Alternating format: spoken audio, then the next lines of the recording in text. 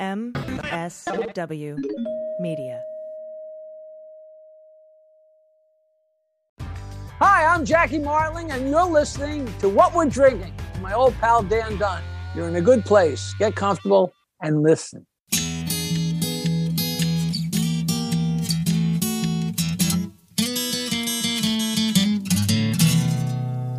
Well, pour yourself a glass, sit for a spill. It's time to have some fun. Let's do a little thinking, some picking and a drinking. Well, this is what we're drinking with Dan Dunn.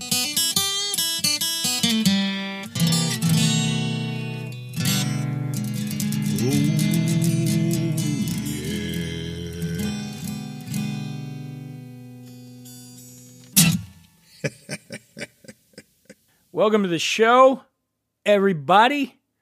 I'm Dan Dunn. In just a few moments, I'm going to be speaking to a legend, a legendary man of funny. Goes by the name of Jackie the Joke Man Martling. You know him from the Howard Stern Show and tours and books and everything. Albums. I think Jackie still does albums. He's old school. So I'm going to be talking to him in a bit. I love that guy. I'm very excited. But right now, with me back, our returning champion was on just a few weeks ago, and she's back, one of the finest mixological maestros in the Los Angeles area, Una Green. Hi. Hello. Hello, Dan. How are you? Thanks for having me again. Yeah, thanks for being here with us. It's good to see you. Anything happening out there in the world of LA? But you're always out on the scene. Yes. Anything new and exciting to tell us about? Yeah, I mean, well, the other day we had the Fernet Bronca games the other night, and that was really incredible. I got to judge that competition with a couple of other amazing folks in our industry, and there were about 10 teams from all over the city. It was a lot of fun. It was loud, lively, and the Mermaid Bar from downtown took it home, so they'll be when you say competing. downtown, you mean downtown Los Angeles, correct? Yes. Right. People are listening to this show all over the world. True. Is it downtown Gary, Indiana? Is it downtown Detroit, Michigan? No. Downtown Los Angeles. Well, that sounds exciting. Yeah. It was. It was a lot of fun. Speaking of exciting, right before I came on the air, I wanted to share this with you. Big news. I got an email. Check this out. It says, "Dear friend." Right away, it's not, dear sir, it's dear friend. I assume you and your family are in good health. I am the foreign operations manager, one of the leading generation bank, forgot the S, here in West Africa. You ever gotten an email like this, Una? It's exciting. I have. Yeah. Yes. So it turns out, I'm not going to read the whole thing, but it turns out, actually, I should read it. Wait, are you like an heir to some fortune? No, even better. This being a wide world in which it can be difficult to make new acquaintances, and because it is virtually impossible to know who is trustworthy. Wouldn't you agree? I agree right there. And who can be believed, I have decided to repose confidence in you after much fasting and prayer. So this guy fasted and prayed, and all of this fasting and praying led him to the determination that I, and I alone, am trustworthy, right? Mm-hmm. So it's only because of this that I have decided to confide in you and to share with you this confidential business. In my bank there resides an overdue and unclaimed sum of, drumroll, $18 million. What? United States dollars, not United States dollars, United States dollars. So apparently the account holder suddenly passed on and left no beneficiary who would be entitled to the receipt of this fund. So for this reason, I have found it expedient to transfer this fund to a trustworthy individual with capacity to act as foreign business partner. Thus, I humbly request your assistance to claim this fund. Yours faithful, Mr. Clen. Wait a minute. Clen? No. With a C? This is my favorite. His name is Mr. Ken Mr. Ken Fleckenstein. What? Mr. Ken Fleckenstein. Fleckenstein. That's the reason I read the whole thing. I mean, I know we've all gotten these before, but it's just the name was great. Because usually it's like they would at least try to feign, he says from West Africa. No. They were like, what does a Jewish banker in America sound like? Let's go there. This sounds like a money guy. Ken Fleckenstein. It's so bad. It's like, the casual anti-Semitism is just the capper on the email there. Ken Fleckenstein, everybody. And he fasted and prayed. Prayed on it. Ken Fleckenstein. To find you. Well, that's, he's known for that. Anyway, I'm going to probably, I'm not going to do this. Now, I will say something that brings me comfort when I want to talk to you about. I don't know if you know this about me, but I'm a big fan of goldfish. You know, goldfish, the snack item? Yeah, who isn't? It's delicious. I ate a whole bag last night. Not kidding. Got a little tipsy. Was at an event. Yeah. Got a little tipsy, came home, and then I woke up this morning. I was like, what's all this crunchiness in my bed? And it was the leftover goldfish that didn't quite make it to my mouth while I was eating. Just all over your sheets. Oh, it's the best. But so I actually started thinking about goldfish, right? And why do I love them so much beyond the flavor, of course? And here's what it is. I grew up. I had a bit of a rough childhood. I lived in a tough area of Philly. Everybody knows. I've talked about this on the show. And I remember as a child, I would look at the goldfish package, and it's Pepperidge Farm. All right, Pepperidge Farm makes goldfish, and I wanted to live on Pepperidge Farm. I would look at the thing, and I'd think, oh, man, that looks like the most awesome place, Pepperidge Farm. So I did a little, I know, it's sad, isn't it? It's kind of a sad story, but that was what I dreamed about as a child, living on Pepperidge Farm. And so I actually looked it up. I wanted to know, because I never had bothered to really get the history. So Pepperidge Farm was founded in 1937 by a woman named Margaret Rudkin. And she named this after her family's 123-acre farm in Fairfield, Connecticut. And that farm was named after a tree that was there called the Pepperidge tree. Oh. Do you have any idea? No idea. No idea? No, I had no idea about the history of Pepperidge Farm. I didn't either. I love their products, though. So she started doing this because back in 1937, her youngest son had asthma and was allergic to most of the commercially processed foods. So she started making this, and this doctor was like, man, you make the best bread. And he started recommending it, that she sell it around. And then her husband worked on Wall Street, and he started taking it with him into New York and selling this bread in specialty stores. In 1947, she opened a commercial bakery in Norwalk, Connecticut, and then added places in Illinois, Pennsylvania. But she went into Europe in the 50s, and she discovered these chocolate cookies that she thought would be popular in the United States. She brought them the rights to it, and she started producing them, and that was the distinctive cookies line. Yes. That was born. Yes, yes. And then right after that, she created goldfish crackers, and she got that from Switzerland. Oh, I had no idea. Yeah, pretty. There's the history. In 1961, she sold the business to the Campbell Soup Company. Take a guess how much she sold it for in 1961. Gosh, I don't know. What, $2 million? $28 million. Oh. Yeah. Way off. And she became the first woman to serve on the Campbell Soup Company's board of directors.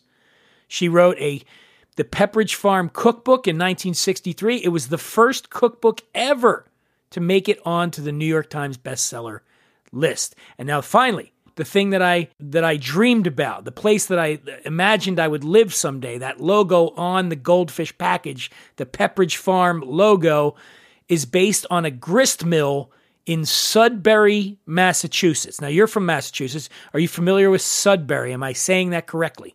Yes, you are. I am familiar, yep. Have you been there? Yes, it's been a long time, though, but I have been there. Did you happen to drive past the grist mill and perhaps be struck by a sense of familiarity? I mean, not that I recall, but now I want to go back and check it out since... I know all about grist mills, especially with whiskey making. So, yeah. Okay. All right. Well, that's how it went. Yeah. So, yeah. Okay, now I've just clicked on Goldfish crackers themselves, and they've been available since 1962. 40% of the crackers contain a small imprint of an eye and a smile. Did you realize that? Not every one, just 40%. Yeah, I noticed that there's only like a couple of smiley faces in the packages. So I was not familiar with best. this slogan that they had. The snack that smiles back. Goldfish. There you go. And they also came in, they have like the rainbow ones now. Yeah. You know, super Wow. fun. Somehow they still taste the same, but you know, they're all different colors. Okay. Well, Super fun. turns out Oscar J. Cambly, who worked for the Swiss biscuit manufacturer Cambly, I'm thinking he didn't just work for him. I think he owned it, since his name's the same as the company. In 1958, he invented this cracker to celebrate his wife, who was a Pisces. So the fish is the symbol of the Pisces. Mm-hmm. And then Margaret Rudkin bought the rights to market them and sell them in the United States. And you mentioned the flavors. According to Wikipedia, and you can't doubt Wikipedia, Una, can you now? Never. You've got, these are the flavors. Original, also known as saltine. I was not aware of that. I know saltine crackers. I didn't know okay, you have the original flavor, cheddar, whole grain cheddar, Parmesan, pretzel, pizza. Wait, they have a saltine flavor? Well, I think that's what they call the original flavor saltine. I thought cheddar was the original flavor. I don't Personally. know. Maybe. I mean, that's the only one that it's like my favorite. And then as far as the shapes and colors, yeah, they got the princess, which is colored pink, Mickey Mouse, red crackers in the shape of Mickey's head, megabytes, bigger than the original. Huh. Lots of limited releases. By the way, do you think anybody that's tuning in for the first time is like, hey, man, I thought the show was about drinking. Right. Yeah. Well, Goldfish, to be fair, they make a great snack with your drinks. That's right. With any drink, really, especially probably beer, I think. But I like what you did you there. know. I like how you brought that back around. Are you excited to chat with Jackie the Joke Man, Martling? Oh my God, yes. I'm super stoked to talk to him. He's just a legend, and you know, I love the Stern Show. So why don't we get a quick word from one of our sponsors, and we'll have more words later. But and take care of our sponsors. They're good people. Nobody that's on this, no one that sponsors this show. There's no brand that's on this show. I wouldn't lay my life down for that brand, Una. I know. I mean, we should get Pepperidge Farm to sponsor the show. Oh my God. They don't even have to pay me. Just send Goldfish. If they just send me a case of Goldfish a month, I would pimp the shit out of Pepperidge Farm Goldfish. Absolutely. All right, I'm going to get on that. I'm making a note. Call Pepperidge Farm on Monday and find out if we can make a deal. All right. Well, we'll take a quick break. Not for you, though, listeners. Just keep on listening to this word from our sponsor, and then we'll be back with Jackie, the Joke Man, Martling. Folks, you ready for some tough love? You ready to hear a hard truth? Okay, good, because I'm going to lay it on you. You can buy the finest, fanciest, most expensive spirits in the world to make craft cocktails at home, but if you use crap mixers, you're going to get crap drinks. Let's face it, whipping up cocktails at home can be an expensive hassle. That's why my fridge is always well stocked with Fresh Victor. Fresh Victor is a line of all-natural, clean-label cocktail mixers that brings the magic of master mixologist into your home. All the ingredients are fair trade sourced. There's no artificial anything. The mixers are produced at a 100% solar-powered juicing plant with absolutely no waste. Fresh Victor features 7 unique blends with contemporary flavors designed to suit any palate. There's delicious combos like pineapple and ginger root, which I love with little vodka, cactus pear and pineapple, which I love with little vodka, and cucumber and lime. I put rum in that one. And right now, Fresh Victor is offering a funky fresh deal to my listeners. Simply go to freshvictor.com, fill up your shopping cart with some great mixers, and at checkout, enter promo code WWD20, that's what we're drinking, WWD20, to get 20% off your order. So if you order $50 worth of mixers, it'll only cost you $40. Yeah. You're welcome. Go to freshvictor.com, fill up your shopping cart, and at checkout, enter promo code WWD20 to get 20% off your order. That's fresh. Joining us now, boy, I'm excited. somebody, I've known him a long time. I haven't seen him in many, many years. He is, in my humble estimation, one of the funniest people that ever lived, really. I mean that. There is nobody in the comedy business that has the encyclopedic mind for jokes that this man does. And on top of all that, he's a hell of a human being as well. It is great to see you, my old pal, Jackie the Joke Man Martling. How are you, buddy? Hello, Dan. And that was, I can't even say anything rude. That was such a nice introduction. I appreciate that. And it's especially nice to meet Una. Una's very excited right now because Una's my co-host here today, and she has been a long-time fan. Not only her parents, fans of the Stern Show, and you're excited, aren't you? I am very much. Well, I will tell you, like I tell everybody, just send me your street address, and I'll send you a whole bunch of stuff, and I'll send you a couple of books for your parents. How old are your parents? Are still with us, I assume. Yes. They're probably half my age. My mom's 69. My dad just turned 70.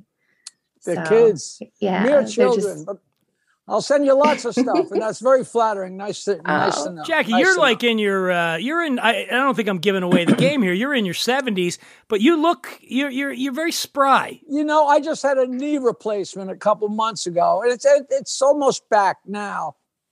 But, you know, somebody said something to me so long ago, and I never got it out of my head.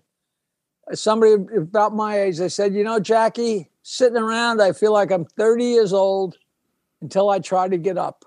And every time I go to get up, I say, that son of a bitch, man, because, you know, you just get, you're just kind of mold into wherever you are. But I still feel good. You know, it's winter here today. 2 days ago, I was swimming in the Long Island Sound, and it was beautiful. It just goes so fast. It's just all of a sudden there's no fall. There's like summer and then there's winter. It sucks, you know. You're in Long Island. We're out in California, and it's still warm here. I'm sweating, as you can see.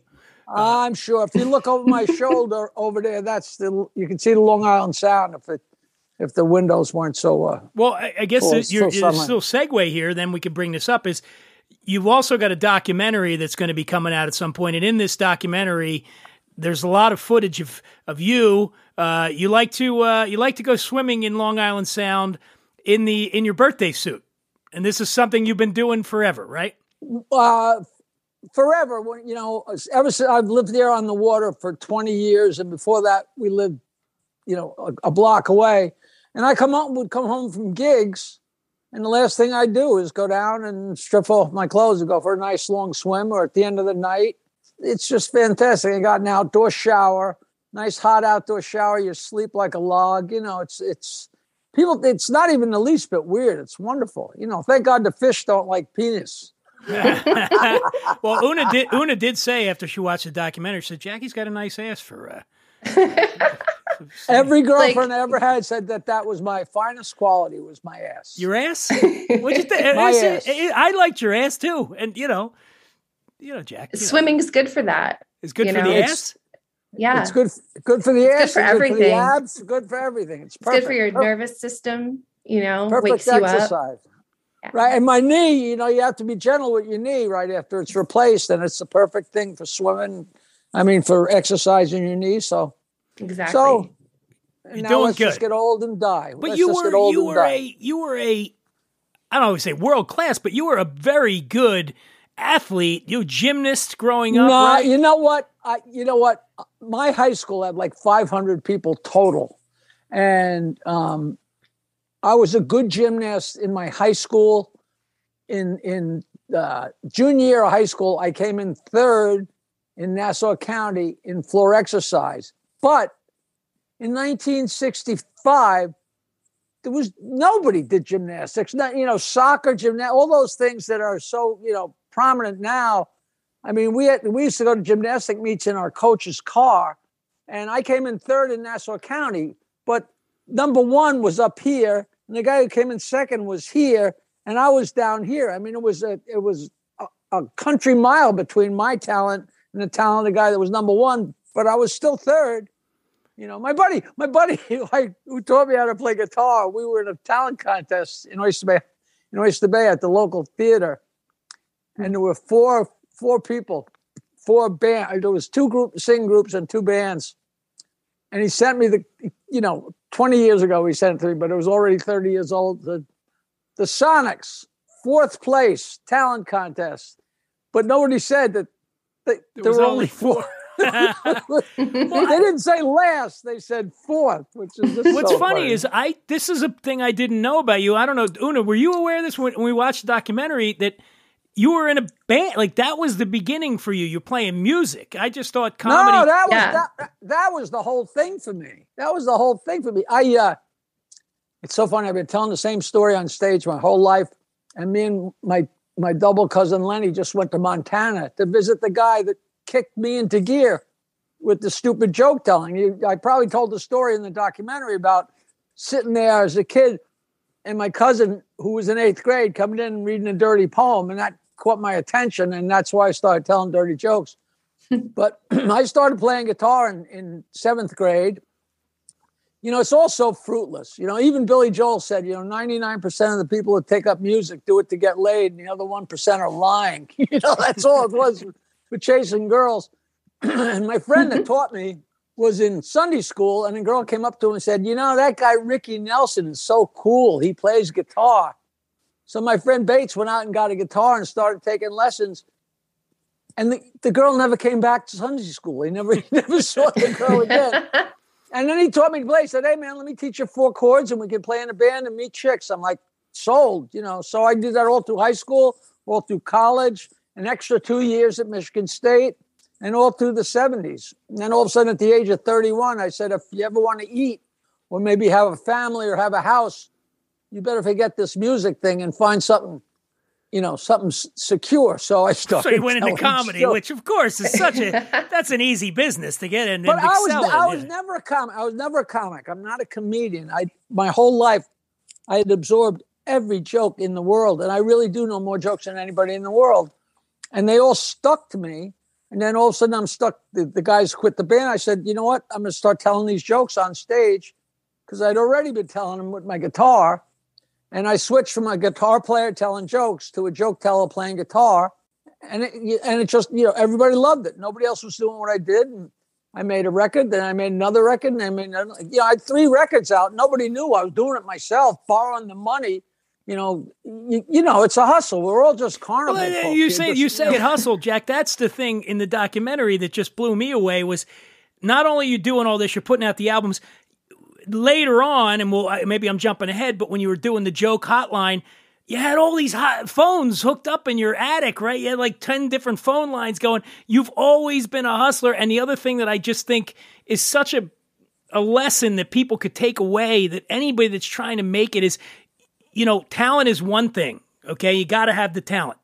But you got to be willing not only to get the shit kicked out of you and keep coming back, but also to outwork people. And I don't know anybody that worked hard. You were fearless, and that's how Stern happened. Howard Stern show happened was you just kind of went for it. It's like, all right, I'm going to send this guy my stuff. And it's kind of crazy to think like, oh yeah, they're going to check it. Who does that? Like not a lot of people have the balls to do that. And you did. I have done that since the very beginning. We put up the first comedy show on. There were no comedy clubs on Long Island. And me and another guy put on a show at a local restaurant, and I always recorded my shows in my band or when I was by myself. And so I would record my shows on a cassette player. And one night I said to my girlfriend, I said, they laughed every time I talked. I should make a record. She said, don't look at me, make a record. So I borrowed $100 from 15 different people and made a record. People don't realize it's like baking a cake. All you need is money and a tape and a picture, and you send it to Nashville. They send back your records. And I looked like hot shit, like all of a sudden I got this record. And it was 6 months after I started being a comedian, I had a record out. And everybody made fun of me. All the guys, I'd be standing by the door selling my records for $5 and sign them. And they'd be goofing on me. And then one night somebody's like, wait a minute, we each made $40. And Jackie made an extra $75 selling his albums. Maybe he's not crazy. Meanwhile, now you can't go to a show anywhere where they don't sell all their crap after every show. And by the way, Jack, I didn't mean to jump in, but Una's a little younger than us. Una, an album know Is what it? that Is it? Do you know what albums are? Of course I do. All right, I don't know. Of You know, course. it's a vestige of an old. Oh, where does he True. go? Jackie's leaving now. Oh, he's grabbing True. a record. It's a vestige of an older It's this. era. There it is. Let's see that. There, going ape. Of course. I have a little record player right behind me. Oh, well, See? Jackie's going to send you that thing. I'm sure you're going to get that. Yes. Me and my buddy, this was my second album. I went to the Lillian Costume Shop on Jericho Turnpike in Mineola on Long Island. And I walked in and I said, I need to borrow your gorilla costume. I don't have any money, but if you loan it to me for a couple of days, I'll give you a credit on my comedy album. And the girl didn't know what hit her. She said, take the thing. Well, I haven't rented it in 30 years. So me and my buddy went to the Bronx Zoo with the gorilla suit in 2 bags. One bag had the suit, and one bag had the head. And we went into the Bronx Zoo, and I went behind a tree and put on the gorilla costume. And I was running around scaring kids. And he was taking pictures, and almost none of the pictures came out. And I wanted to kill him. The few pictures that are on the album actually came out. But I was actually standing behind a tree, and it was September. So imagine a 3rd grade class, and the teacher is walking these kids along, 2 abreast, walking down the sidewalk in the zoo. And when you're a kid in the zoo, in the back of your mind, you're thinking, wow, I hope none of these animals get loose. And all of a sudden, a gorilla jumps from behind a tree, and I'm scaring the crap out of all these kids for about 15 minutes. And then they caught us and said, get out of here. And they kick us out. But somewhere there are kids walking around. There had to have been 3 or 4 classfuls of 30 or 40 kids each. Those kids are walking around their whole life trying to tell people that they were at the Bronx Zoo when they were a kid and a gorilla jumped out. And I'm just waiting for somebody to finally say, God, you can back up my story because it sounds so crazy. This is me buying a It's ticket. incredible. This is me buying a ticket to go into the zoo. In the ape outfit. We already got kicked out. Oh. I just put the suit back on and went up there so he'd take my picture. What's interesting, though, about this, though, Jack, beyond just doing that is when we talk about it being a different era, so if you did that today, you'd be filming it, you'd be putting it together, you'd be putting it up on TikTok or Instagram, and the whole idea would be, let's get this thing to go viral, and that's your ticket to fame. That didn't happen back then. Doing an album, and I feel like you were ahead of your time because you had the initiative to go, all right, how do I get this out to a wide audience? Because there was no internet. There was no way to disseminate this sort of thing. I worked at a recording studio. It all happened, I played in a band, and the guy who owned the club owned 2 clubs, and me and my partner would sell out each of the clubs one night a week. And he was making a fortune, and he thought I was going to kill myself over this girl who broke my heart. And we had a song that everybody went berserk to every time we played it. Howard used to play it all the time on the show called The Pot Song. And he decided he'd let me make a record. So I went into the studio on his dime, and we made this record. And the studio we used was owned by one of the other guys that played in one of the bands at the same club, who, by all craziness, right now is married to my sister. That's how these things work out. But just from working there, I realized anybody can make a record, but nobody knew that. Everybody was so flabbergasted. I would have thought every other comedian would have ran out and made a record, but you have to know about recording, and you got to know about microphones. There's a whole bunch of, I never learned a lot. I always learned just enough to get me to the next iceberg. You know what I mean? I knew just enough about recording and just enough about editing and just blah, blah, blah. And the cover of my first album is my 8th grade class picture where I'm giving the finger. Yeah. And when I first started telling my jokes on stage, I put that picture up, and my friend said, why is that up there? I said, that's going to be the cover of my first album. And he was like, your first album, right? And it is. All right, I got to get something off my chest. It's about rum. You see, all rum begins in sugarcane fields, but not all rum is made from fresh sugarcane juice. In fact, 100% fresh sugarcane juice rums are rarer than honest politicians, slow-footed professional soccer players, and gooey love ballads by Ramstein. Or is it Ramstein? Anyway, the care and attention required to make great rum from fresh sugarcane juice is time-consuming and expensive. That's why most rum brands don't bother. Thankfully, Batiste ain't most rum brands. Batiste is the first sustainable American craft rum. It's a delicious, clean, and environmentally positive spirit that you can feel good about inside and out. Kind of like you do when you're listening to Ramstein. Or is it Ramstein? Batiste is the result of a special collaboration between an historic French Caribbean distillery on the remote island of Marie Galante and a Napa, California-based producer of sustainable spirits. It is the brand's mission to bring the ethics and standards of the all-natural food world to rum. Right now, Batiste Rum has a hell of a deal for you, my listener. Go to BatisteRum.com, that's BATISTERHUM.com. Fill up your cart and enter code DUNN, D-U-N-N. You'll get 20% off everything you've ordered. 20 friggin' percent. Damn, that's awesome. Folks, Batiste Rum is my go-to. I invite you to make it yours. It's proof that great taste with true sustainability is not a goal for tomorrow, but a reality today. Listen up. That was my skull. I'm so wasted. Me and my future ex-wife, which she really was and really is and still my best friend.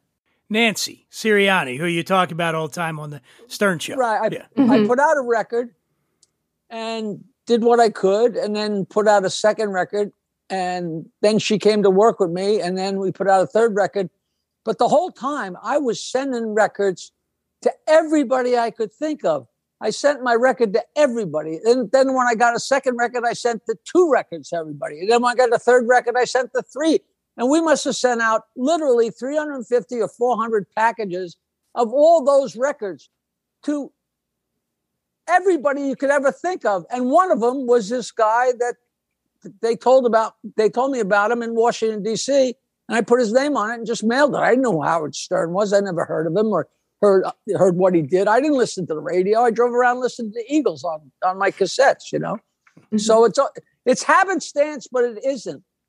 You know, unfortunately, my life is the actual proverbial, the more crap you throw against the wall, eventually something's going to stick. And it did. And showing up for yourself and the consistency and like putting in the work like you've done for years. And like, that's part of the marathon, they say, right? You have to keep running it.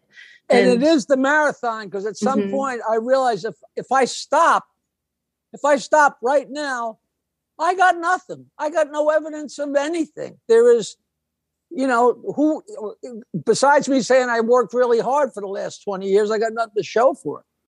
No, but you saved in your documentary, you saved all the jokes that you have like a whole room of memorabilia, it looked like. And you know what? I'm actually thinking of selling those notes. Somebody wrote to me asking about getting one of those notes, a specific thing. And I said, you really would want one of those? And he goes, yeah. And I started telling him about how many I had and blah, blah, blah. And I said, you really think people would be interested? He said, you don't have any idea the power of that show and the power of what you did. He said, all the people that listened to that show in the 80s and 90s, they got done with college, they got done with high school, they got their first job, they got their first wife, they got successful. So many of those people are rich now, and they've got their boat, and they've got their house, and they've got their blah, blah, blah. What one of those guys wouldn't kill to have a framed note from the old Howard Stern show? It's a conversation piece. What's that? Oh, that's one of the notes Jackie wrote for Howard. Bang, you're off to the races with every memory you ever had. So I might actually sell them. I think it's a fun. What's fascinating in the documentary about that is, and again, it's about taking initiative, which you did. This wasn't something that was planned, that it was like, all right, Jackie's going to sit in the studio and he's suddenly going to start writing down rapid fire jokes and passing them over to Howard. That wasn't in your job description. You just started doing that. It was not a heard of thing. It wasn't a known thing. And I went in there and I'm sitting there and he's talking, and it's a fun thing, and it's big time radio, but the guy ain't that funny. He really, and nothing against him because he's brilliant, but he just wasn't, makes like he's broadly funny, but not. He's not a one-liner guy. Yeah. So I'm sitting there and I'm thinking, it's like you two are talking and I'm talking. Only when I have something funny to say, instead of me saying it, I give it to Dan and he says it, and you laugh. And so all of a sudden, as I started doing it more and more and more, it became an ingrained. It was so gradual. I can't even describe it. When I finally got into the studio, when they said, all right, we're going to K-Rock, and we started K-Rock, they actually had a little place for me to sit that actually had a place to write. I was like, well, that's not by accident. And then once I started writing and had a place, Fred started. So all of a sudden, not only was he Howard's sense of humor, but it was my sense of humor. And Fred would hand me a little piece of paper. I'd say, no, Fred, here's the 8x10 paper, and here's a Sharpie. Write it nice and big. Because if you write something and I have to rewrite it, by the time it gets to Howard, the moment's passed. You got to give me something that. So now I was a conduit for me, for him, and all of a sudden we got three minds working together, but three completely different senses of humor. Like I'm the goofy punchline guy, and Howard's like broadly insulting, and Fred is from Pluto. And it just, the combination all coming out of one guy, people thought, holy Christ, pay no attention to those guys behind the curtain. You know what I mean? Yeah. It was phenomenal, It's such a, let's, so we keep talking about the documentary. Let people know out there. So it's not out yet, but you got your little top secret with distribution deal coming. Well, we just got distribution and it's exciting, except I didn't know this. When you get distribution, it takes X amount of time. The deal is all done, but it has to be put into the system so it can be, accessed by the different cable places, So I guess that takes time, So if I start telling everybody where it is and what it is, and people start looking for it and they can't find it, it's going to be yesterday's news. Not that it's what's the name of the documentary? Joke Man. Where'd you come up with that? I don't know. It's like some guy said it was a good idea, Yeah. So eventually we're going to be able to see Joke Man. Una and I have watched it, and boy, it brought back a lot of memories from the Stern show, which is sort of the heyday of. Look, I listen to Stern still. It's a different thing now than it used to be, but what you guys were doing back then was the real groundbreaking stuff, now, and then everybody started copying. I think this gets talked about, right, Una, in the documentary, where suddenly it was like everybody was trying to do the Howard Stern show, and they had a Jackie, and they had a Fred, and they had a Robin, and no one could replicate what you all did during that period of time to build what is still probably the greatest, talk radio show ever. The pieces kind of assembled themselves, and you can't just go at random and get four, go get me a Beatles. It was crazy how it just all worked in. Everybody knew their place and knew their way, but nobody ever talked about it. My whole job description, my whole life, it was so funny because I went to the Virginia Beach Comedy Club. And I drove down. I was just pulling into the parking lot, and Ricky Cheeks was the owner. And he had a scar from here to here. I never asked him who did it or why, but I couldn't believe he's alive. But he was like he is a mobbed up guy. And he said, Jackie, you got to call home. Like, she wasn't my wife yet. You got to call Nancy, call home. And I'm like, holy shit. My parents are dead. The house burned down. What could it possibly be? Because we never spoke. Back in early 80s, the price of a phone, you could spend your whole salary calling home. So we never talked. And I called home and she said, Jackie, are you sitting down? And I'm like, oh, Christ. Now the house did burn down. She says, Howard Stern just got fired from NBC. I said, I'm imagining my father in flames. And I don't care. I'm working there one day a week. I'm not getting paid. Screw him. Who cares, right? A couple months later, he was on K-Rock. He had me back one day a week. I pulled into the same parking lot in Virginia Beach. It was a couple months later because you work there every 2 or 3 times a year. Same parking lot, same guy. Ricky Cheek says, Nancy wants you to call home. I'm like, now for sure everybody's dead because this couldn't happen again. And Nancy said, you got to call Howard right away. He said, it's emergency. I called up and he said, we'll go in the mornings and I want you 2 days a week and I need you to give me a price. I just want you to sit there and do your thing with the notes. That was my whole job description for the 18 years. Sit there and do your thing with your notes. That's as much as we ever discussed it. As crazy as that sounds. And that's exactly what it was. The one other thing he said was, don't edit. Just write whatever you think and I'll edit. If I don't think it's appropriate, I mean, it's so like quick thinking on your feet in the moment and with all the information that's coming at you in that moment. It's such a talent to be able to do that, Yeah, but it's, I was just basically the kid in the back of class passing notes, like breaking balls, and like I didn't have to think about where the show was going or what's going to happen in the next hour or what, so I was free to free associate and be silly and be crazy and be dirty or be clean or, some of the things I wrote was so childish, but something from first grade could be the funniest thing you ever see.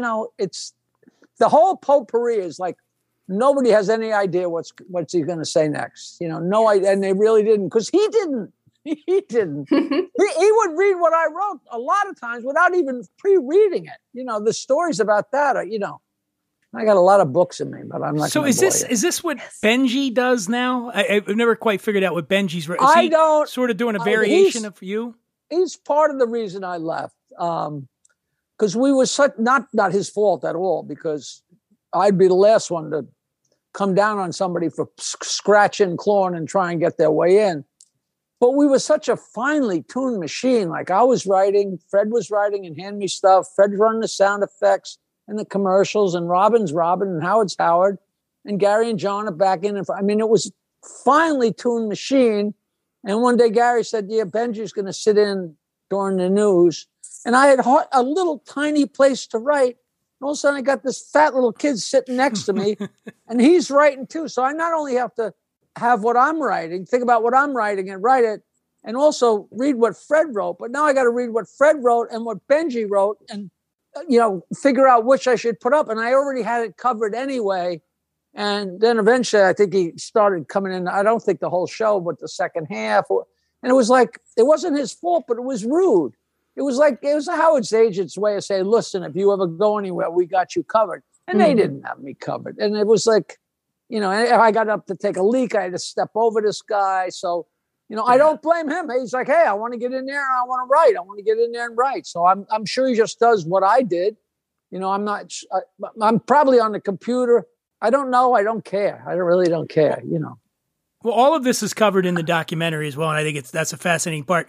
I think what really people want to know about, though, Jackie, honestly, is our history. How you and I know each other. I mean, that's really the important thing here. And you and I met. Very important. We met at the Cannes Film Festival many years ago.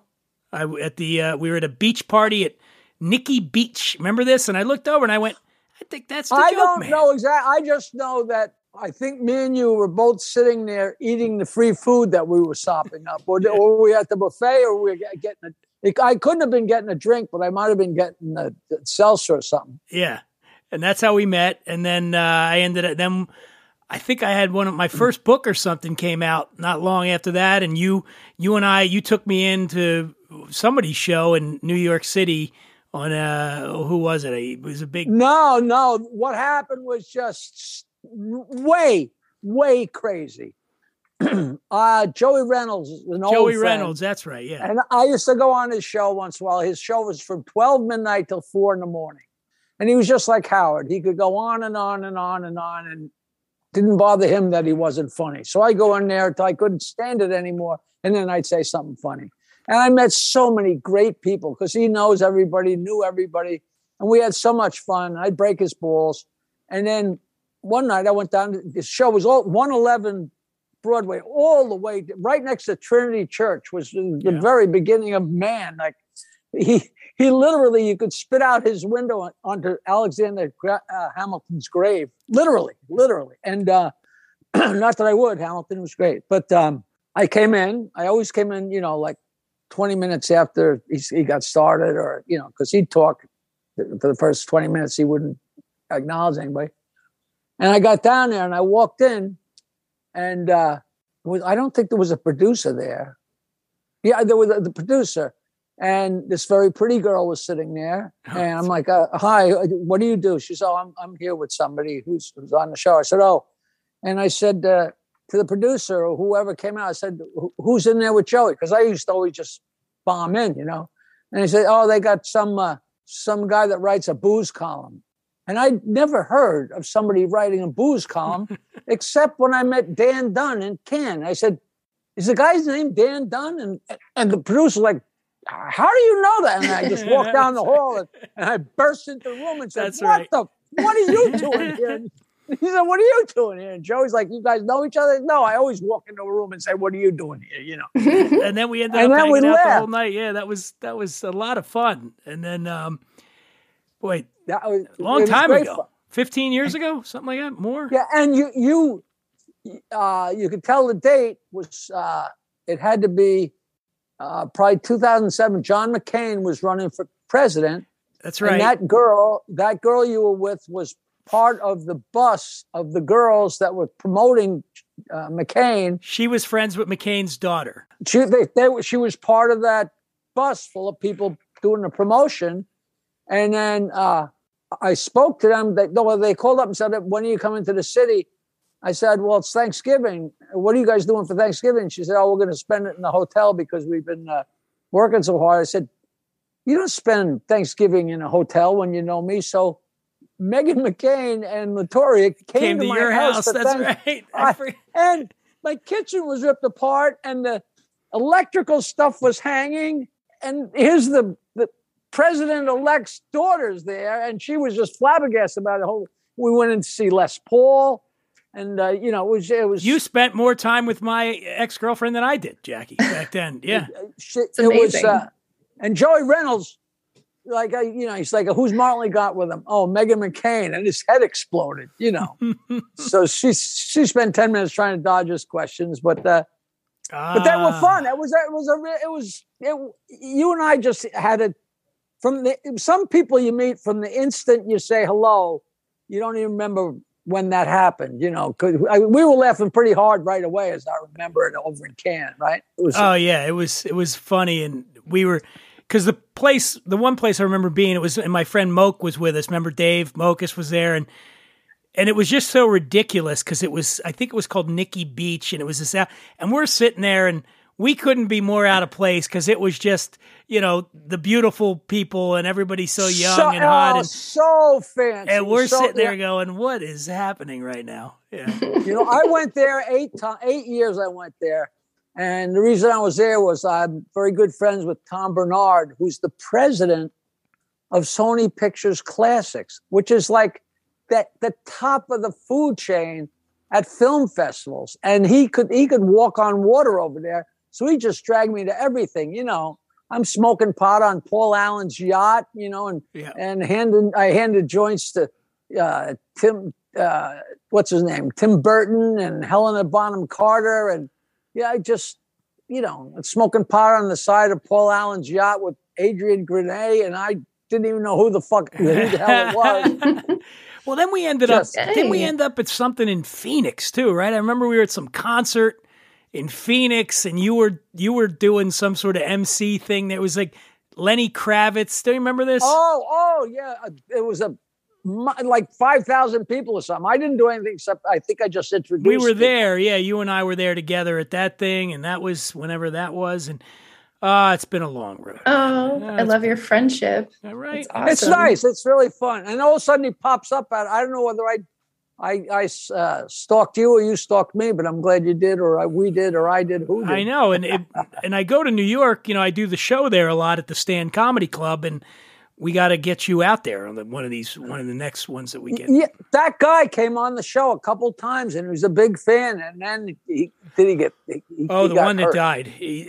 So the guy that owns it now Paul Italia, his business partner, and boy, I feel terrible that I am forgetting his name, but it was a big story, very tragic. Dave somebody. Dave, that's right. And he was a manager. He managed a lot of big comedians, but he also was a partner in the club. And his au pair had gone through a breakup, and the boyfriend was crazy. And the boyfriend showed up at the house one day, broke into the house, and killed him and her, right? And killed the two of them. There was nothing going on with him and the au pair had her spot, and he just broke in with a knife. And I think Dave was sleeping, and he murdered him. Wrong place, wrong time. Of course, if there's two owners, the ones that I'm friends with, that's the one that gets killed. Got killed, so it's you all can't about me. By the way, I've had this happen to me. Like in Hollywood, it's so horrible. Like I have, Jack, I've wrote movies and stuff, and I've had one of my friends, Danny Liner, man, rest in peace. He was a great friend and director. He did Dude, Where's My Car? He did Harold and Kumar Go to White Castle. And I remember thinking, a year or two after he died, cancer, it was terrible. But we had this project we were shopping around, and we're trying to get like a big time comedy director attached. And I remember thinking, why the fuck did he have to die of cancer? Because we could have attached Liner to this project. This business is horrible. I'm like, why did he go and die on me? I could have attached him to this script and got this thing made. Like, damn it. Selfish, Daddy. So selfish. And now, how about a word from one of our dream sponsors, Regal Beer, circa 1950s. The smaller the bubbles, the better the beer. The smaller the bubbles, the better the beer. That's the flavor secret of Regal Cheer. Pour a glass of Regal. Because of a special bubble filter process, Regal beer has smaller bubbles. See? The Regal bubble is definitely smaller. Small bubbles last longer, lock in more flavor. Hold Regal up to the light. Twist the glass and watch those feathery plumes of small bubbles. Now taste Regal. Brisk, bright, mellow to the last refreshing sip. Remember, the smaller the bubbles, the better the beer. That's the flavor secret of Regal Cheer. The smaller the bubbles, the better the beer. For that Regal feeling gets Regal Beer. Today. Well, that thing about getting stalked and getting killed, that's why I stopped having sex in 1988. Because of that, I don't want to die. That was the last time, huh? 88. Yeah. At least shoot me on the upstroke, No, that is a scary thing. That is a scary thing. And that's before the world got as wacky as it is now. No, I mean, we've talked. People talk about it. I mean, you're seeing. I'm not equating what happened to him to this, but you're seeing Chris Rock's getting smacked. Dave Chappelle got attacked. Do you ever worry? You don't care. You're not afraid of that when you're on stage. Some lunatic's gonna. Has anybody ever gotten in your face when you're doing comedy? Everybody, especially since that. But I've always been asked that because now I basically just tell jokes. But I used to get heckled and people, especially the Stern Show, was wild. And so I dealt with a lot of hecklers. So I had a lot of crazy lines. And I used to, beat up on people pretty good. And people say, don't you ever get in trouble? I'm like, no, never. And the truth of it is, in 1979, when I first started doing the thing where I'm playing guitar and telling jokes, I got hired to work a bachelor party in West Patterson, New Jersey. I can still remember it was $75, which was so much money for just going and telling a half hour's worth of jokes. It was crazy. And I got my friend to come with me. Now, where I'm from here on Long Island, when your friends got married, you didn't have bachelor parties for them. You maybe get drunk or something. Like, not many guys got married right out of high school and say, it's a different world in New Jersey. So I go to work this bachelor party, and I'm maybe 15 guys, maybe 20, but probably 15. I'm sitting on my Fender amplifier with my guitar. I'm telling jokes and insulting the guys. But I got like 15 guys standing in front of me in like a semicircle. So, it's just like being on stage. I'm not talking to you. I'm talking to you, And at one point I said something very insulting, and this monster came through the pack and grabbed me by my shirt and bent me back over my amplifier. And with his cocked fist, I said, whoa, whoa, whoa, whoa. I'm a comic. I wasn't talking to you. I'm just talking to the gang. And he backed off. And I'm like, holy Christ, maybe I didn't choose the right career here. That's the only time in 45 years that ever happened. Not even a hint of that. Could you believe that? I mean, and I've said some horrible things to a lot of people, but they laugh. And then the more popular I got and the more famous I got, the harder they laughed. I've been chasing, Larry Holmes and Clark Gillies have chased me through, Well, you do your Friars Club too, and that's one of those.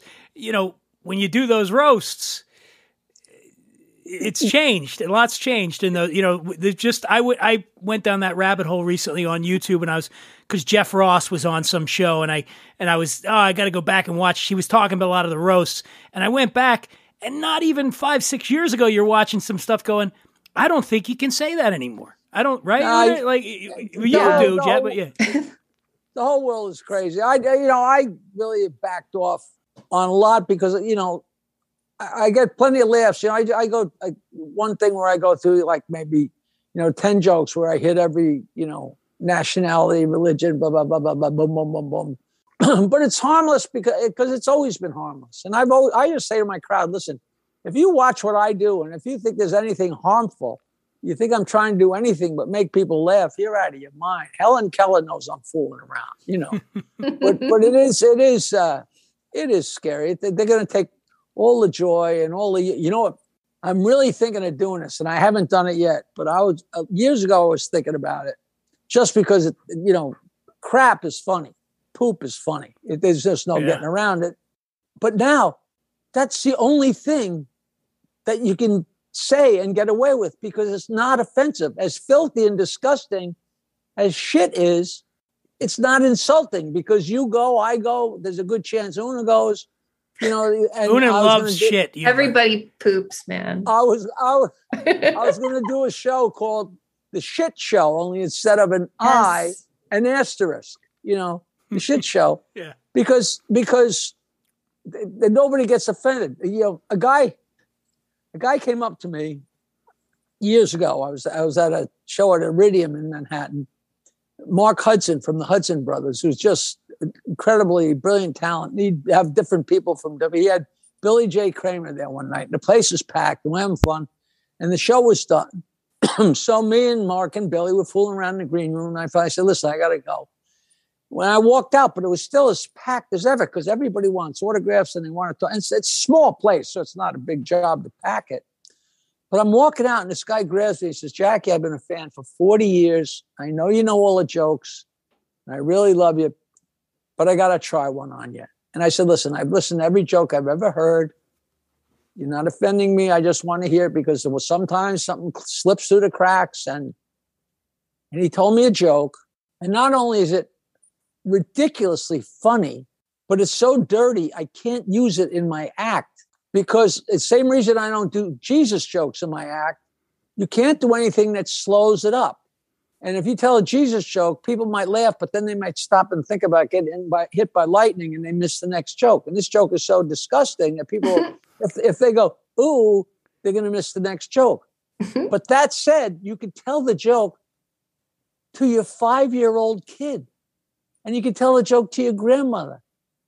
And you can tell a joke on AM radio. Now imagine that fitting all those categories. A girl calls a doctor and she says, Doc, I got diarrhea. Can I take a bath? And he says, if you got enough. I love it. Then I fell down. The guy said, Jack, you don't have to pretend you know. I said, I never heard that before. It's so disgusting and so funny and so silly. I like it. Kids go nuts for that stuff. Jack, so. I gotta ask you something because we're talking about offensive stuff. Una was telling me a story off the air, and maybe you have some advice for her on how to deal with it. So she lives out in the Silver Lake area of Los Angeles, out, on the east part of town.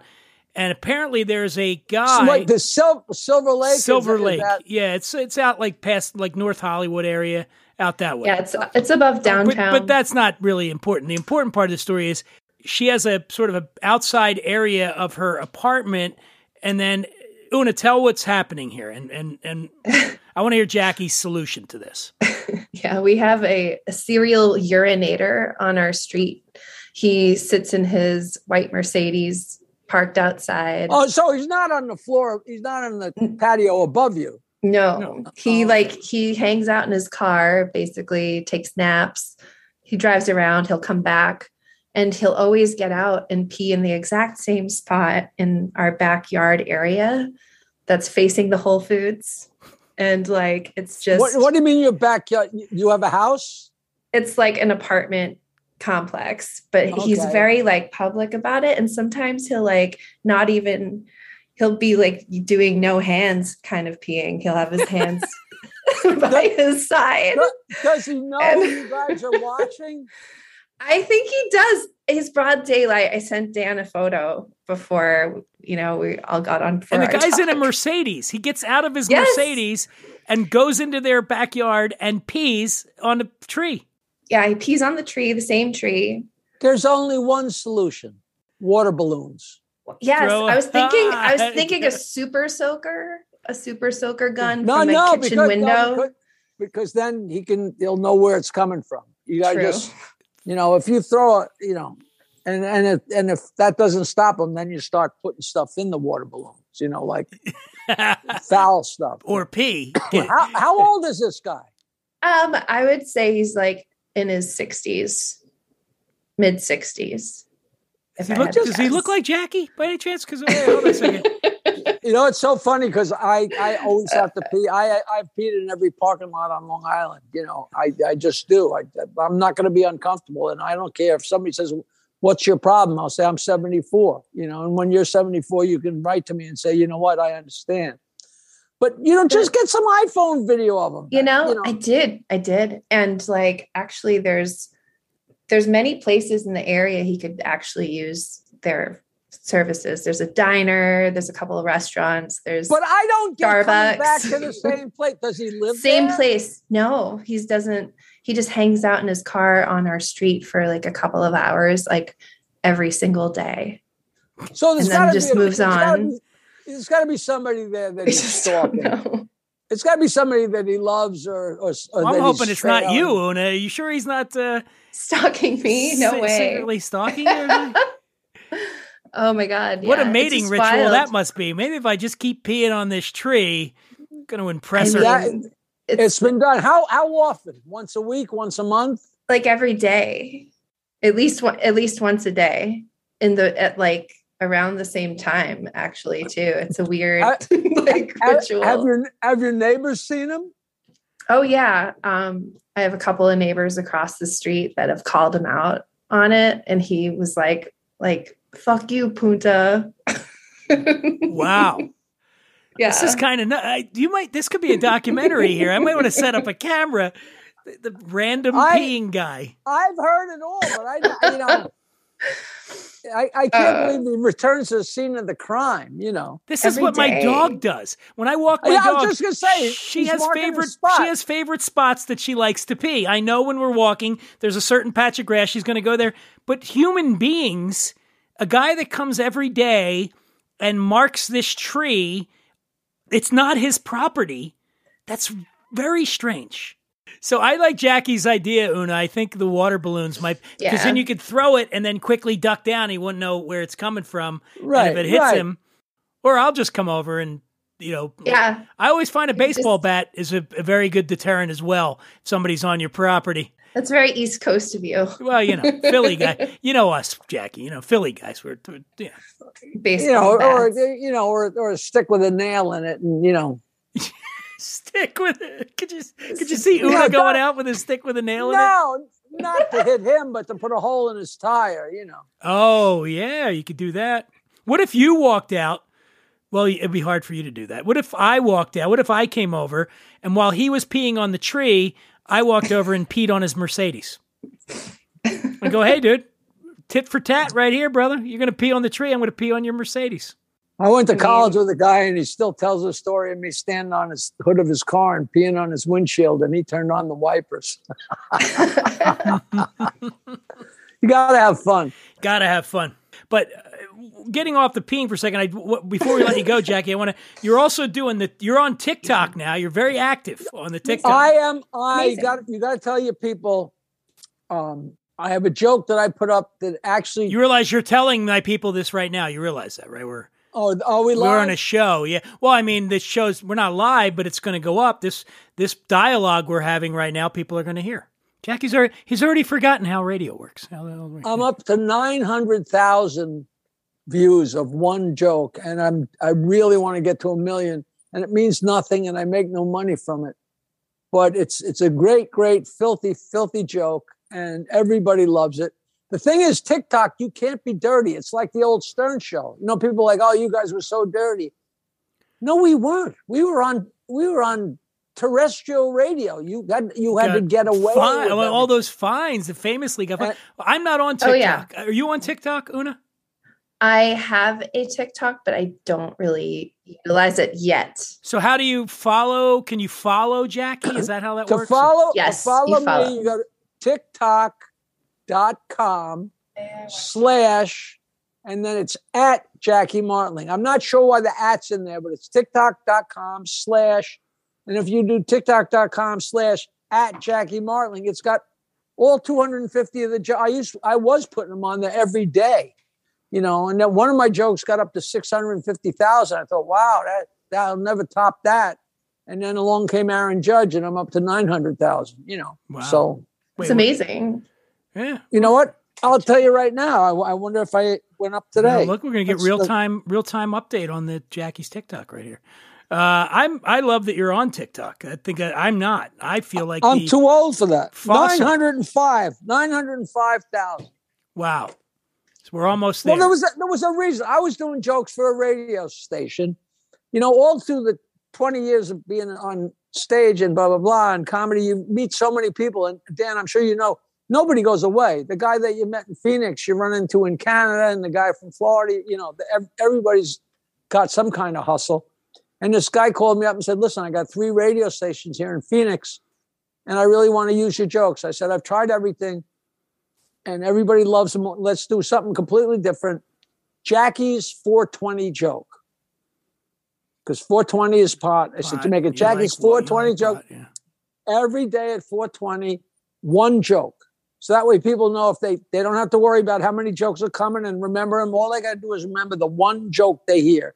And then they go, hey, Dan, why'd Chicken Cross Road? Oh, that's funny. Where'd you hear that? Oh, on W666 with Jackie at 420.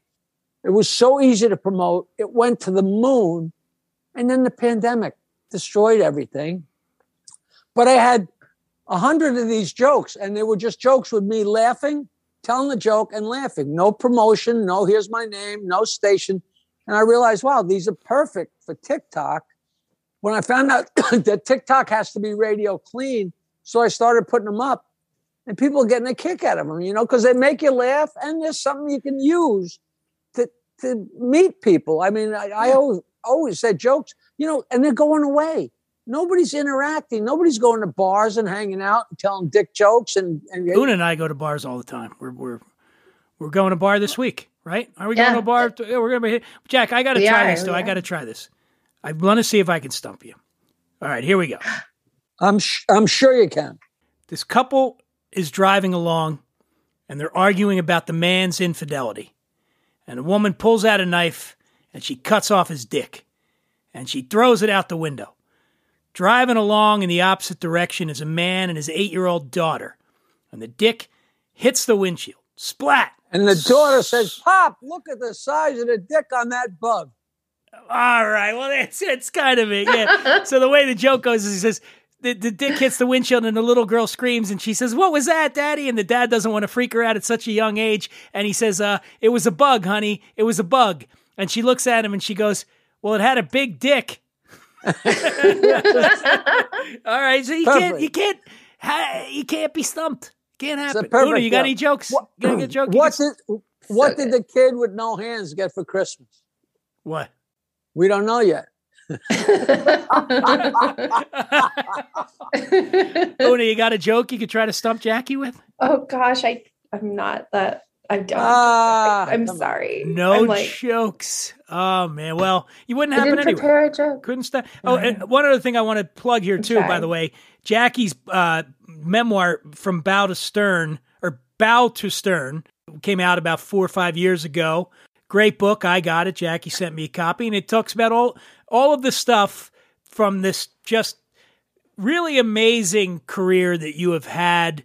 And what I love about it, man, and you've said this, you say it in the documentary, you said it here, is you haven't always had this tremendous financial windfall success, but you're always there. You're always plugging along. You're always going, and you've been to the top of the mountain with Stern, and then that goes away. But what I just love, man, is you are tenacious.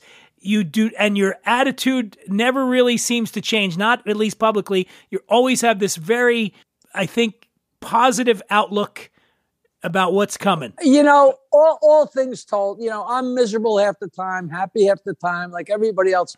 The one thing, I was poor for so long. I mean, all through college, I didn't have any money. And then we're playing in a band, we were making so little money, but we're so busy smoking pot and getting drunk and getting laid. Nobody bothered to tell us we shouldn't be having so much fun.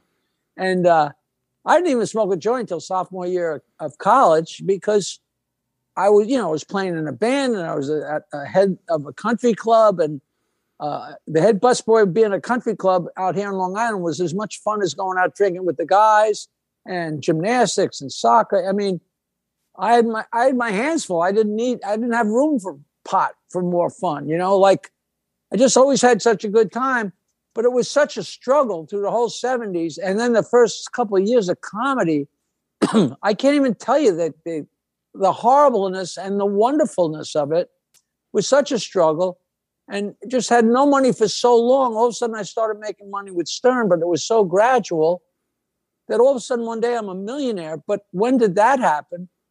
But me and Nancy never changed. I never all of a sudden got a fancy car or started doing coke or started buying jewelry. We always had our parties and drank beer and smoked pot and entertained our friends and laughed and swam, and nothing ever changed. So when all of a sudden, you know, after I left the Stern show, my accountant said I did a 9/11 on my bank account. But I had never changed. So my lifestyle didn't change a bit, except all of a sudden I wasn't getting up at the crack of dawn. You know, I mean, I didn't get to laugh as much, which is what that really hurt, because it didn't dawn on me how special that was. But, you know, I'm sure I would have loved to have gone through life rich, but I didn't get to do that. You know, Nancy used to yell at me, because after we got governors in the early 80s, all of a sudden we're making, you know, thousands of dollars here and there. I'd open my wallet and I'd say, look at that. And I'd get excited because there were $100 bills in my wallet. And she said, will you knock it off? I said, Nancy, if you went through the first 38 years of your life, never seeing a $100 bill in your wallet, or, you know, unless you're going to, you know, pay off a big bill. I mean, like, it's still, to this day, if I open I smile because it makes me think of that story. But it was, you know, when it's a long time coming, it just tastes so good. It just feels so good. You know, it's really nice, you know. I don't know what we're talking about. I just got talking. I'm sorry. I fell asleep a couple minutes ago. Yeah. What were you saying? Oh, no. No.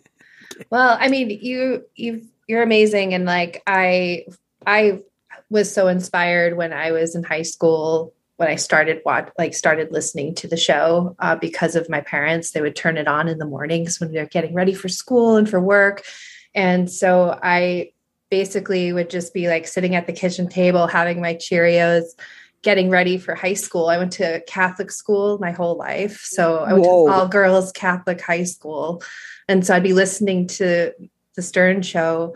I graduated in 99. So it was like through the late 90s, which inspired me to want to study media and communications and actually intern at the affiliate in Boston. For this, it's called WBCN. WBCN, really? Yeah. And so it was super cool. Chachi Lopretti was my my boss, and he's still a mentor of mine to this day. He writes me like letters of recommendation if I ever need them, and it's cool, like it's a little like trippy for me to like talk to you today, and it's really cool. Thanks for having me. It was that was great. Last month I just went up and did 4 nights of shows with Lenny Clark, who's like the king of Boston, and I've always loved going up there. Especially I liked going up there before. It was a while before we got on the radio up there because they didn't want to get rid of Charles in the morning, and then Billy West came to us from up there. That's where he started, and he's so brilliant. But Boston, that's a great town, a great comedy town. God, they totally. So are you a DJ or in the media business or? I actually am in the booze business. I was working in whiskey and rum most recently.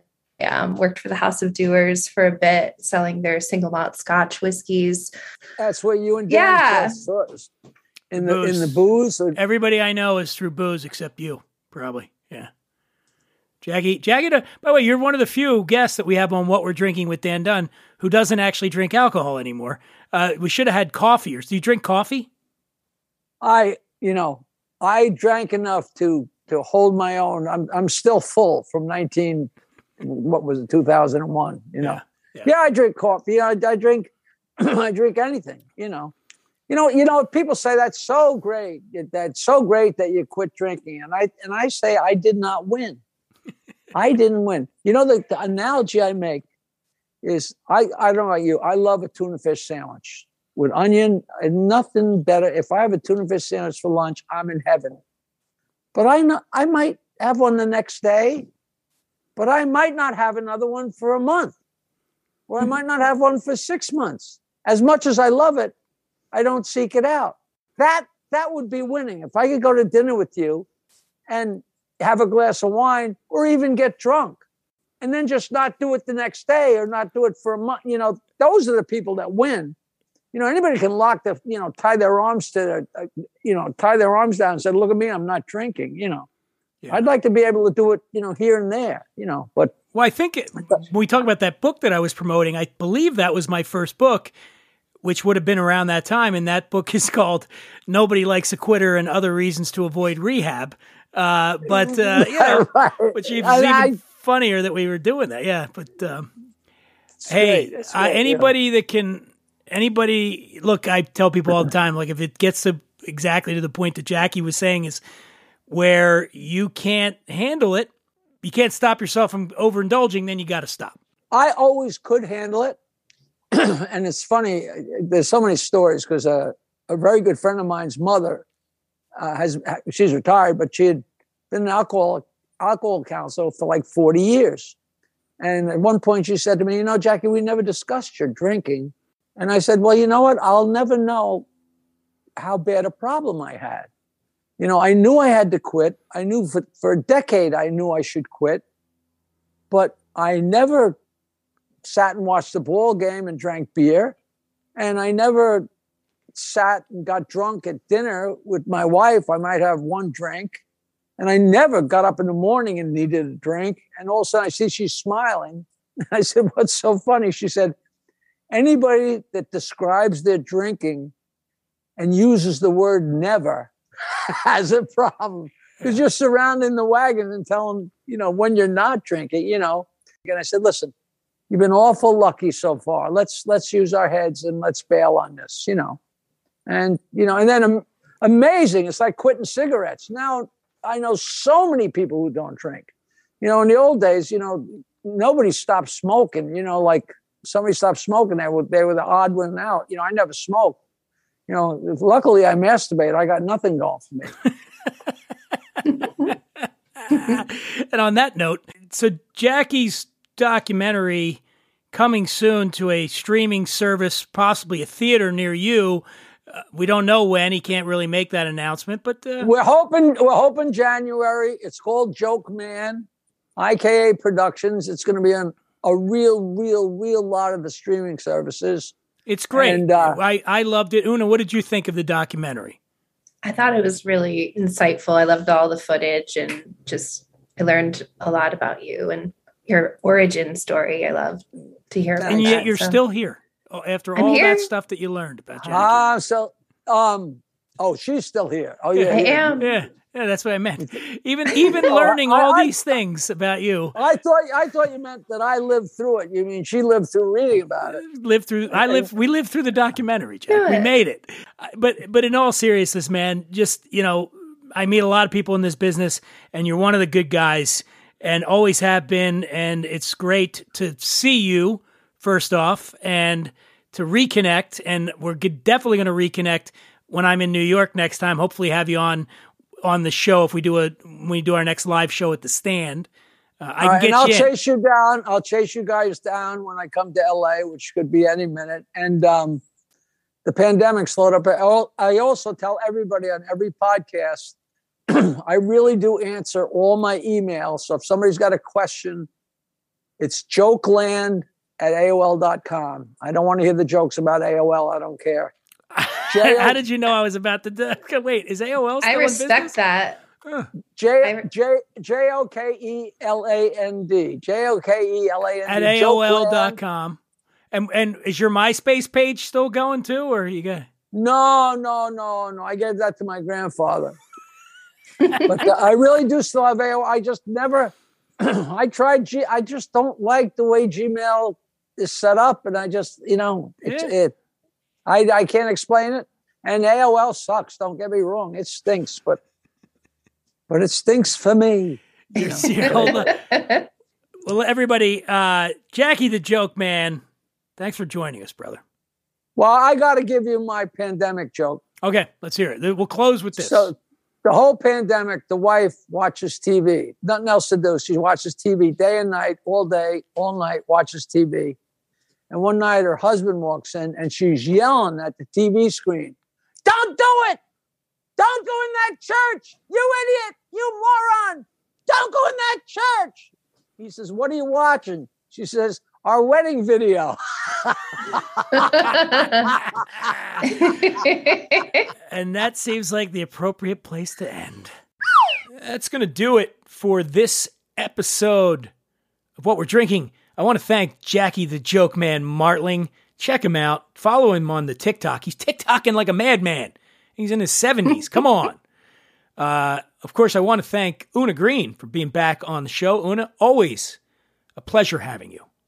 Always a pleasure. Thank you so much for today. It was such a blast to talk to Jackie, and I really appreciate you being here. So we thank appreciate you. having you. Where can folks find you on the intrawebs? You can find me on Instagram. It's just my name at Una Green. Green like the color. Got it. Green like money. No E. No E at the end. Just UNAGREEN. Gotcha. Follow Una, will you, everybody? She wants to be followed. I do too. At the Imbiber, Instagram and Twitter. The podcast has an Instagram called WWD_podcast. And people sometimes write me and give me grief that we don't do a lot on that Instagram. I don't know. I don't want to. I like posting on my own. Are you on TikTok? No. Not yet. I know, me neither. I don't know if I'm going to ever do it. I feel like, Jackie's on it. We need to get on that. We probably should get on it. But as of right now, no. If you have any, you want any questions, suggestions, you want to record a voice memo and have me talk about it on the show, you can send that to info@whatwe'redrinking.com. Just record the voice memo, send it to that email, and then we'll get to it. We'll talk about it on the show. Next week, we got something, but I don't know who's on. What I do know is this was the 197th episode. We are only a couple of episodes away from our big 200th epi. Yeah. Give it up, everybody. Woo! Give it up. So that's coming up, and I don't know, you do the math. We're at 197 now, 200's, 3 more. That's a big accomplishment. Thank you. Congrats. I might just drop the mic after that, yeah. What was your first podcast? What was the first? Your first guest. Hold on. The first one on What We're Drinking was Zane Lamprey. My old pal Zane Lamprey, host of 3 Sheets, Drinking Made Easy. He was the first guest on this show, What We're Drinking. I've done other podcasts back in the day, but on this one, and I don't know who's going to be on the 200th. It's a surprise. Surprise. Maybe I'll get Zane. Oh, that's a good idea. Anyway, Una, great talking to you. Thanks, everybody, for listening, and have a great rest of the time between now and the next podcast. All right, bye. Hip-hop parade.